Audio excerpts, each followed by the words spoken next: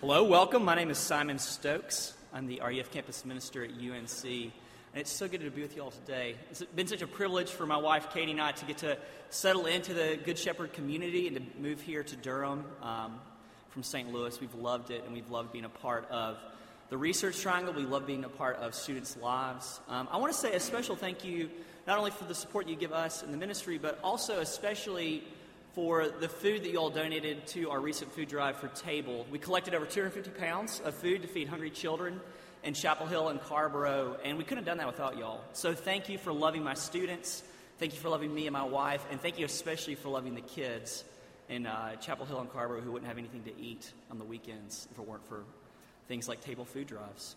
So let's get started.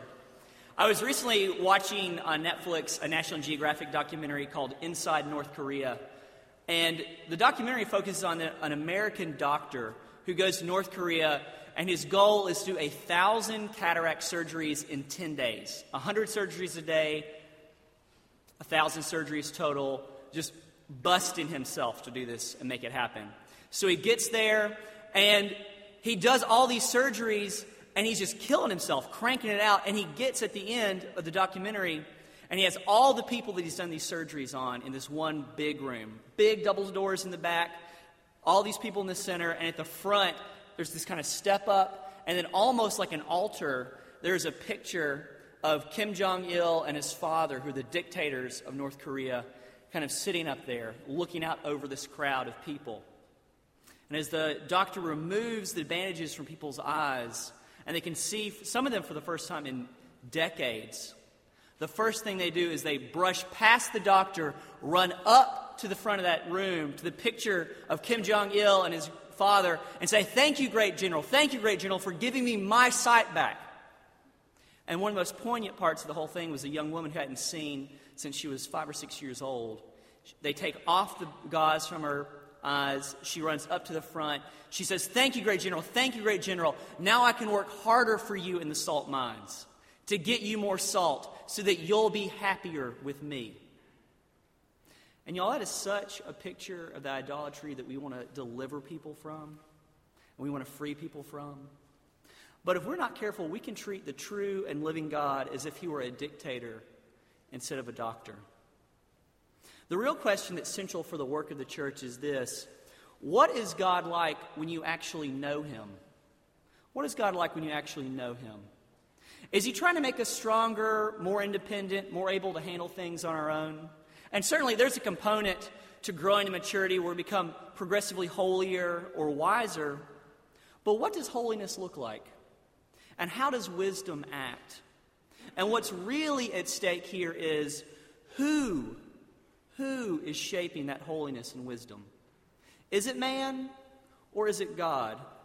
Because it will be one or it will be the other. You cannot have both. And one will make you feel like you're working in the salt mines, and the other will set you free. So before we begin, let's define some terms. One of my seminary professors defined wisdom like this: that wisdom is the art of godly living. Wisdom is the art of godly living. And the ultimate example of godly living is Jesus. Kind of a Sunday school answer there for you. He's Jesus. He is God's wisdom made flesh and blood in history. And the history on the page is that when God became a man, he died and he rose again from the dead, not only to love us and make us able to love, but to show us the art of love. And as Christians, that is the wisdom we're called to attend to. And what's amazing about what Paul is going to talk about today is that when God showed his wisdom and when he showed his power, that he showed it in absolute weakness. That Jesus, naked and nailed to a piece of wood, bleeding, surrounded by his enemies, struggling to breathe, crying out, my God, why have you forsaken me?" is stronger and wiser than the best that human civilization can put forward. Here in 1 Corinthians, Paul is speaking to the church in Corinth, one of the wealthiest, most cultured cities in the Roman Empire. Many of these people are super well educated. Many of them are tied to business, to government, to the arts. Think of like a really diverse church in Los Angeles.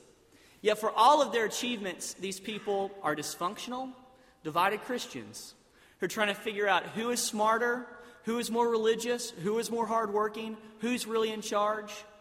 And that means that on some level, Paul is speaking to all of us. He's speaking to something that all of us struggle with every day. And here he's contrasting the best of the wisdom that the worlds of religion and philosophy have to offer. And he's saying that on the cross, God has shown us what true wisdom and power is. So this morning we're going to talk about three things. We're going to talk about what is worldly wisdom, what is the wisdom of the cross, and how do we get true wisdom. What is worldly wisdom? What is the wisdom of the cross? And how do we get true wisdom? So let's read 1 Corinthians 1, 18 through 31, if you would. For the word of the cross is folly to those who are perishing. But to us who are being saved, it is the power of God. For it is written, I will destroy the wisdom of the wise, and the discernment of the discerning I will thwart. Where is the one who is wise? Where is the scribe? Where is the debater of this age? Has not God made foolish the wisdom of the world? For since in the wisdom of God the world did not know God through wisdom, it pleased God through the folly of what we preach to save those who believe. For Jews demand signs and Greeks seek wisdom, but we preach Christ crucified, a stumbling block to Jews and folly to Gentiles. But to those who are called, both Jews and Greeks, Christ the power of God and the wisdom of God. For the foolishness of God is wiser than men, and the weakness of God is stronger than men. For consider your calling, brothers. Not many of you were wise according to worldly standards. Not many were powerful. Not many were of noble birth. But God chose what is foolish in the world to shame the wise. God chose what is weak in the world to shame the strong. God chose what is low and despised in the world, even things that are not, to bring to nothing things that are, so that no human being might boast in the presence of God. He is the source of your life in Christ Jesus, whom God made our wisdom and our righteousness and sanctification and redemption.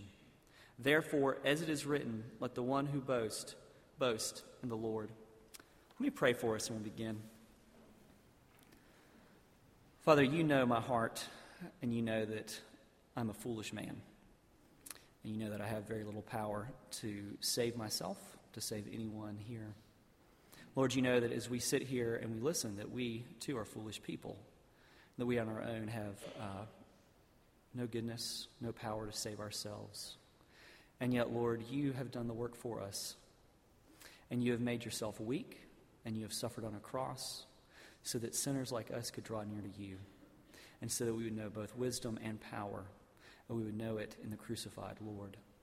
God, I pray that you'd be with us this morning in your power and your presence, and that you would magnify your cross, and help us to trust you and to know you as the one true and living God. In your son's name I pray. Amen. So let's start off, let's look at verse 20 here. Has not God made foolish the wisdom of the world? Has not God made foolish the wisdom of the world? What is worldly wisdom? What's worldly wisdom? We will be more efficient. We will get more done. The people in charge will be more educated than the guys down the street. I serve other people, but I don't need other people to serve me. Worldly wisdom is more about your doing and your knowing than it is about God's doing and his loving. And you know who I think this would be hard for? Because it's hard for me. What if you grew up in a household where there was this kind of unspoken rule that said, hard work is how we're going to be okay. We don't make mistakes. And nobody ever said that to you. There wasn't like a placard over the door that had that written out. But it was there, and you could feel it deep down in your bones. That hard work is how we're going to be okay. We don't make mistakes. And you can never, like in social situations, really get that joke off. You never knew exactly what was the good thing to wear or what wasn't. Or you couldn't really, wasn't as easy to fit in. But man, when it came to work or when it came to school, you were reliable. And you crushed it. And people knew that when they handed you a task or responsibility, you could get it done. And man, that felt good. And you really drank deeply of that unspoken rule. Hard work is how we're going to be okay. We don't make mistakes. And then you come to a great church like Good Shepherd, and you hear things like, you don't have to work to get into this family. And God loves you apart from your work. And you like that because some part of you had always needed to hear that. But at the same time, to come in here and hear God's message of grace and have that kind of come against that long, unspoken rule that hard work is how we're going to be okay and we don't make mistakes. Man, that feels like tension to me.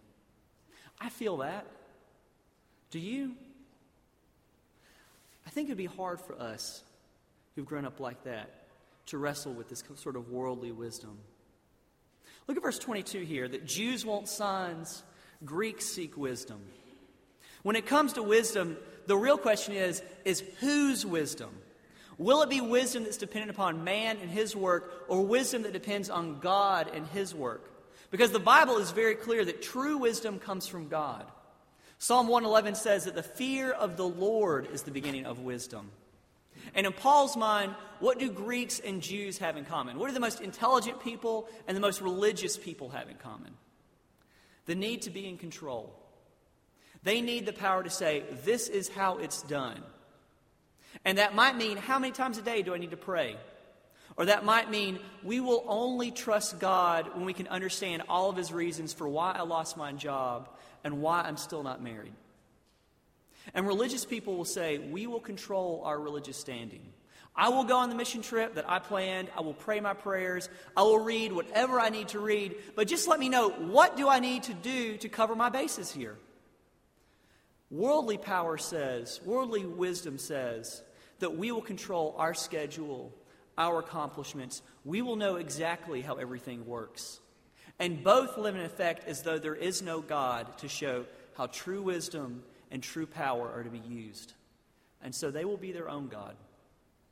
Religion based on man's wisdom wants to see that you've got religious results. You know, if we're doing this right, then we're going to have hundreds of people just sort of streaming in. Maybe not. You know, when I read the Bible, I don't get the sense that God is a numbers guy. Somebody who gathers to himself 12 disciples, one of which he knew would betray him, doesn't come off to me as a numbers guy. Or the guy who told the parable of the Good Shepherd, who leaves the 99 sheep in order to go find that one ridiculous, inefficient sheep out there. Doesn't seem to me like he's driven by progress reports and efficiency. God cares about more than people's efficiency. He cares about more than numbers. Because true wisdom's measure can't be based on external results. As we've talked about for the last year, true wisdom, true godliness is based on the heart. Numbers can be a sign that you're doing something right. Sure. Being organized is a great way to grow an organization. But to be driven by numbers, to be driven by our ability to organize, is a recipe for spiritual death because it looks more at what you're doing and how you're doing it than at who God is and who he cares about and how he works in the world. So if that's worldly wisdom, what is the wisdom of the cross? If that's worldly wisdom, what's the cross's wisdom? Look at verses 18 here. For the word of the cross is folly to those who are perishing, but to us who are being saved, it is the power of God. The word of the cross is the power of God. You know, I grew up in South Alabama, basically in a town where they had drained a swamp and put a bunch of buildings there. And growing up in that kind of climate, hot, humidity, swampy land, we had hunting land near this town. And back in the day, we got a bunch of beavers on this hunting land. And if you don't know anything about beavers, what they do when they come into land is they build a bunch of dams, they block all the water up, and then it just kind of stagnates. And no clean water can get through, animals leave. I mean, it just becomes like this gross, nasty, smelly swamp. And growing up in pre-9/11 Alabama, we could get dynamite with just no prior convictions and a driver's license. And that was a sweet deal for a 12-year-old kid. Because me and my dad one time, we went out to these beaver dams and we just took a post hole digger and just dug down into the dams, dropped 4 or 5 sticks of dynamite in there because we didn't know what we were doing. Put the fuse on there, went back about 500 yards, lit it, and waited for about 5 minutes. And at the end of 5 minutes, you'd hear, boom! And that dam would go way up into the air. And then a few seconds later, you get this fine mist of wood and water and mud and probably a little bit of beaver come down on you. And it was glorious. And not only what was so glorious about it was the power of that dynamite, the explosion that came with that, but was also that at the end of the day, that stagnant, sick water left. and new clean water, new life could flow into these places where there'd been just decay and rot. You know, if worldly wisdom and worldly actions creates a stunted, stagnant faith, then Jesus and the power of the cross explodes those things to give us a living, vibrant, winsome faith. How, though? What is that wisdom? You know, one of the things that makes the Bible such a true book is that it doesn't flinch from the tragedy of life. If anything, the Bible is really brutally honest about how messed up the world is. And one of the things that it's most honest about is that when God came and visited his people, he was rejected. And it wasn't because he didn't prove himself. His whole life was a proof of who he was. In the quality of his life, he was blameless. He could publicly demand, if anyone has ever seen me sin, speak up, like raise your hand, say something. Silence. No one taught like he taught. No one said the things he said. Memorable sayings, parables just fell off his lips. He could interpret Scripture, make connections that no one else had ever made. And he has no teacher. No one could look at him and say, you know, you learned this from so-and-so. Jesus is a disciple of no one. The miracles that he does, walking on water, power over evil spirits, making blind people to see, deaf people to hear, the power that he has makes the world a little bit more like the place that it should be. And it's all for others. None of his miracles are for himself. People were aware of the claims that he was making, of the power, the wisdom that was meant to back up those claims. It's not like his ministry was done in a corner. But they still rejected him because his wisdom didn't look like how people expected it to look. They wanted a king, they got a king, but he's a servant king. And ultimately, he's a crucified king. And what people struggle to understand about Jesus is that he's a king who takes his wisdom, who takes his power, and he makes himself absolutely naked. And he brings himself to a place of shame and weakness so that he can pray for the people who hate him and who are disappointed that he doesn't get with the program, so that he can make his enemies into God's children. And to those who are perishing, that looks like folly. But for those who would be saved, it is salvation, because that is how God makes you whole. That is how he brings you in. That is how he takes stunted, stilted, dead faith and makes it real and living and vibrant. Is through the fact that he loves you when no one else would even think it was wise to love you. He is powerful to save you when you are weak. You know, if you don't want the power of the cross, then never give your heart to another person. And never forgive, and never trust people, and never trust God. Always rely on your hard work and your degrees to get you through life. If you don't want the cross's wisdom, then never repent to a parent or a spouse, because then they would know you're a sinner. Don't ever let your children dabble in Christianity, not even for a minute, because they might become a missionary and move to the other side of the planet. Or they might love somebody enough to suffer for them and to really love them. But if you do want Jesus' wisdom and Jesus' power, then humble yourself and look to the wisdom and the power of the cross. You know, if the wisdom of the cross shows us anything, then its vulnerability is powerful and can change the world. I mean, if you learn anything from a naked God praying for his enemies, it's that it's vulnerability that changes the world. And that it's wise to love and give yourself to people who are going to sin against you. Don't look to your intelligence or your beauty or your money to get you through life and to keep you safe. Our hope as Christians is not that if we're good and we're hardworking, we'll be safe.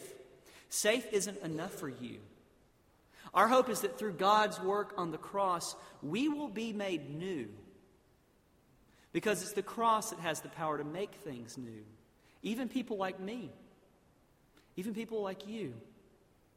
Look at verse 24 here. To those who are called, both Jews and Greeks. Paul has just been railing on the Jews and the Greeks. And now he's saying, those are the people that are called? You know, God calls the very people who think that his wisdom is foolish. Who struggle to understand, who struggle to believe. He is so good that he is the one that brings them into his work. God goes and gets the sheep.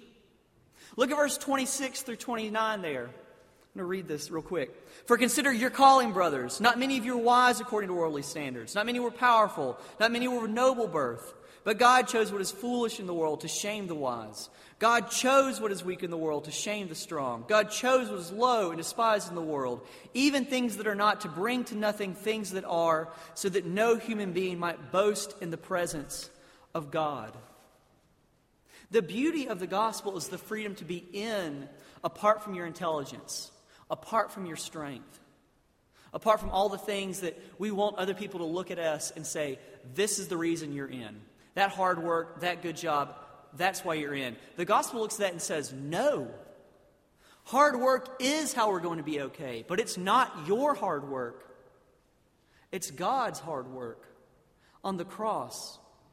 The gospel eradicates your pride because it takes away the sense of control that you might have over God's affection for you. The religious person isn't in because of their prayer life or because of their missionary zeal. The educated person isn't in because they suddenly got the logic of it all.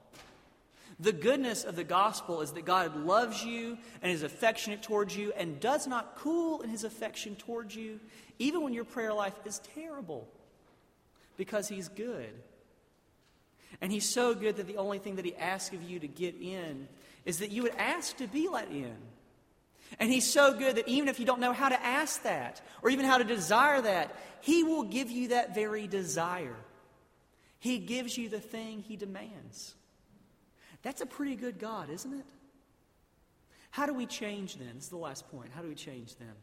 If the problem is that I want to be in control and I want to be the guru on the mountain who kind of hands out knowledge, or I want to be the spiritual person who's fixing the world but doesn't need God and doesn't need other people, and I know that's killing me and I hate it, but I can't change myself. Then how do I change?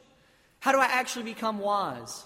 Do I just sort of will that inside of me? Do I just read the right articles or get with the right program? No. Go to the source. Look at verse 30 here.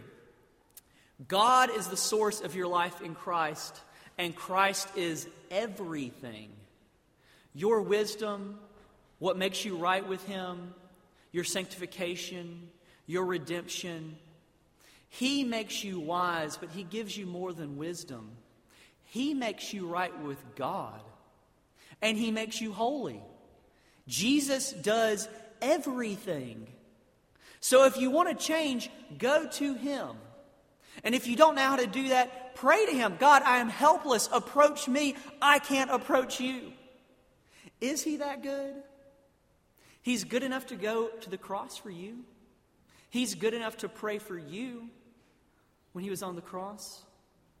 Why wouldn't he be good enough to give you what you need to gain his wisdom and to gain his righteousness and to gain his cleanliness and his redemption? Beloved, take the person that you are now to God in prayer and ask him to receive you and to give you these things. Not the person that you hope to be or the person that you think that you should be, but the actual, in this moment, you. And take your guilt and take your fear and your doubt and your boredom with church and your desire to fix people and read what his word has to say to those things. And do that over and over and over again. And you won't have found another thing to do in a very busy schedule. You will have found the best thing.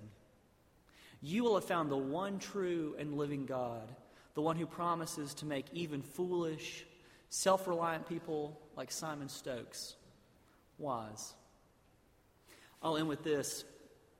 One of my favorite things to do while I'm washing the dishes or kind of riding my car is to listen to a podcast called The Moth. It's a storytelling podcast if you've never heard of it. Some of the stories are funny. Some of them are really sad. Some are very poignant. And one of the best stories, I've been listening to it for several years, one of the best stories I've ever heard on The Moth, I heard this last week. It's told by a man named Hector Black. Very, very old man. He served in the Army in World War II. He was of Harvard's graduating class, 1949. And he told about the greatest act of forgiveness that he ever had to do. He says that he and his family were Quakers, and they moved to Atlanta during the Civil Rights Movement to help Martin Luther King. They actually knew Martin Luther King during the Civil Rights Movement and hung out with him and were a part of that. And as they lived and worked in the area around Ebenezer Baptist Church, which is a very low-income area, they got to know some of the families there. They got to be very close with one family in particular, where the father wasn't present, the mother was an alcoholic. And in the kind of the fullness of time, Hector and his family kind of wrapped things up in Atlanta, and they sort of moved on. And one of the children from that family, one of their daughters, approached Hector and his wife, and she said, "Can I be part of your family? Like, can I just go and live with you? Because I don't have anything here." And they said, "Yes." And so for all intents and purposes, this girl became their daughter. And she went to high school, she went to college, she got a degree in library sciences, and eventually moved back to Atlanta to work in the inner city with children who had very much the same background that she did, teaching them to read, teaching them the love of books. But Hector says that one night she came home and surprised a crack addict, and he murdered her in her house. And Hector talked about how much he hated that man at first. He had taken away his daughter. And their family had known death, but never death like this, never at the hands of another person. And the man was eventually caught. But instead of giving himself over to his pain and his rage, Hector really worked to see this man as another person, to see him as someone who used to be a child, who was shaped by terrible things in his life.